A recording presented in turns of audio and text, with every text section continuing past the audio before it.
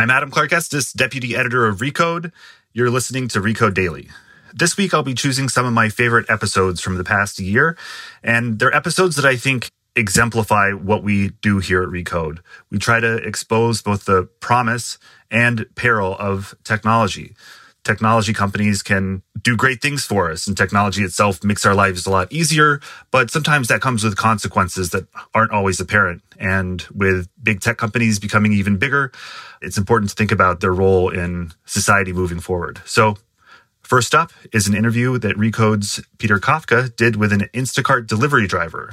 This one stands out because I feel like you don't always hear about the other side of delivery business, and delivery drivers have a tough job, and the companies that they work for don't always treat them well. And I think we hear about that in pretty stark fashion straight from the source.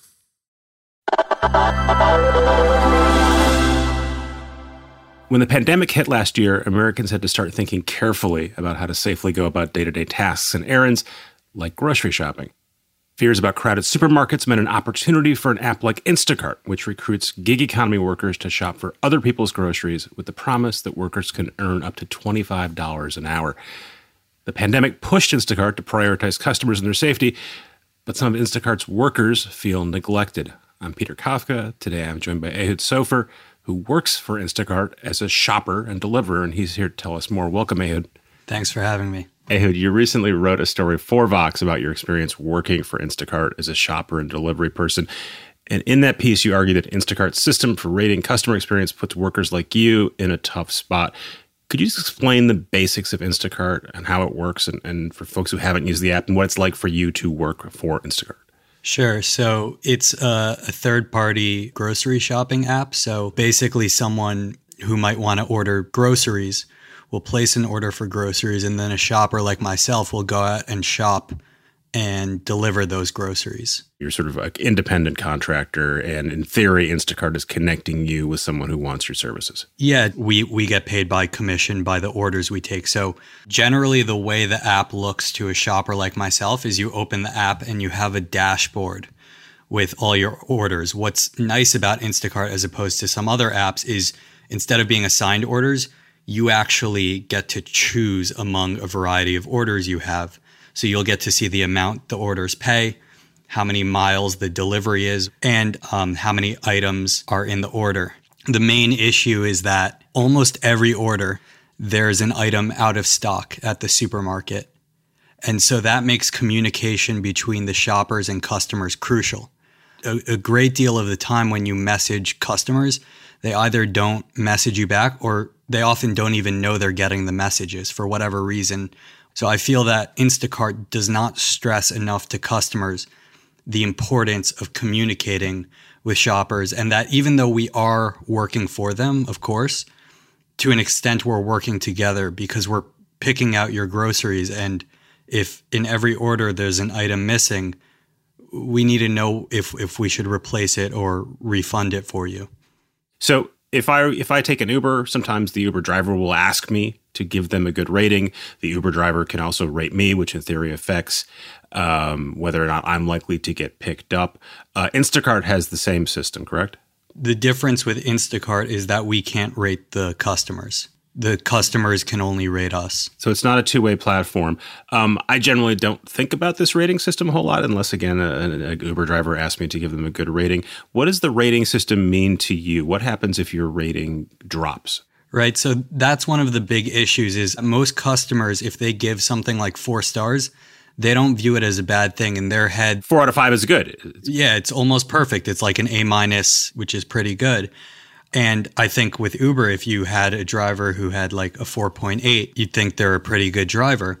But with Instacart, if you get a 4-star rating, or I should say 2, because your first lowest rating's removed, but basically on your second rating below 5 stars, you lose out on orders to everyone who has a perfect 5-star rating. What happens as your ratings dip? What does that look like visually when you're looking at your app? Well, that dashboard that, might have previously had 20 orders showing up each day, you're now going to see between 0 and 5 orders. And if you go to supermarkets, you can see this in real time.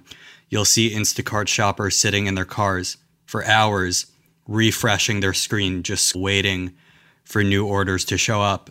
Instacart spells out for us that you have to complete 100 orders in order to erase a rating.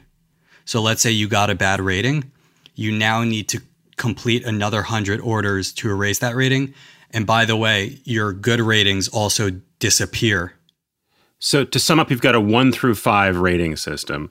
Again, like you're familiar with seeing at Uber, except it really is, you're describing a really brutish and nasty Darwinian competition for work. And it's not really a 1 through 5 rating system. It's a 4.8 through 5.0 rating system. And if you drop really anything below close to 5, your earnings drop. What happens to you as your earnings drop? So the first time I received a 4-star rating and it affected my overall rating, I dropped to a 4.96, and I wasn't seeing any orders. I had been led to be under the impression that I could realistically earn $20 to $25 an hour. I was weighing job options, and so I wanted to calculate my average based on all the orders I was doing, and I was seeing it was in that nice $20 to $25 range.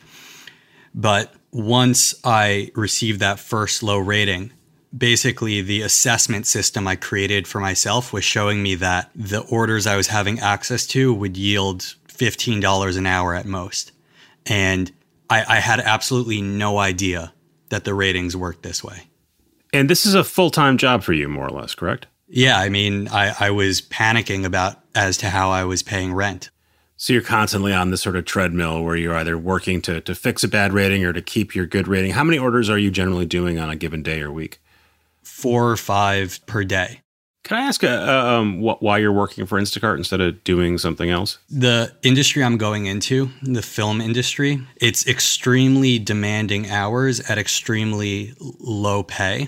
And I just didn't think it would be good for my mental health. And from an artistic perspective, I felt that a job where I could presumably earn $20 to $25 an hour would give me more free time to write scripts and work on my own projects. So you're kind of the use case for the gig economy that the Ubers and Instacarts of the world promulgate. Is you're someone who has options. You could do different things. You're choosing this because it gives you autonomy, because you can sort of think you can work when you want.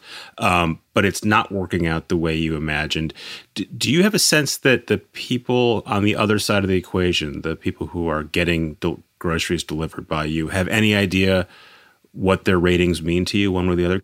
I don't think most people know, and that's really what drove me to write this article, this sense that if a kind and caring person, if you just knew, you would abstain from rating. But I think most people appreciate the work. They just don't understand how the rating system works. Do you think there's something particular about Instacart, right? If I'm in an Uber, I can see the driver.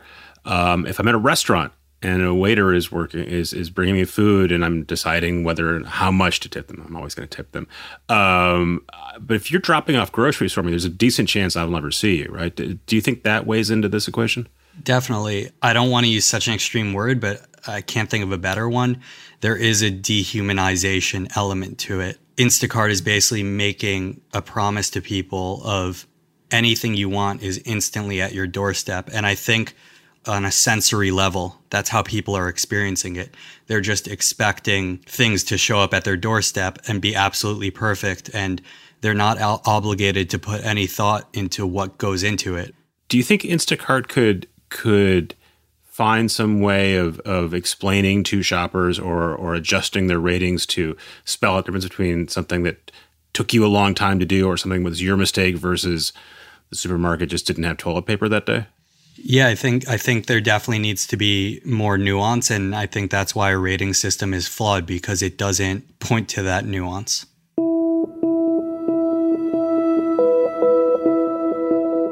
Hey, thanks for coming on the podcast to talk about all this. Thank you. And for more Recode Daily, you can follow us in all the usual podcast places.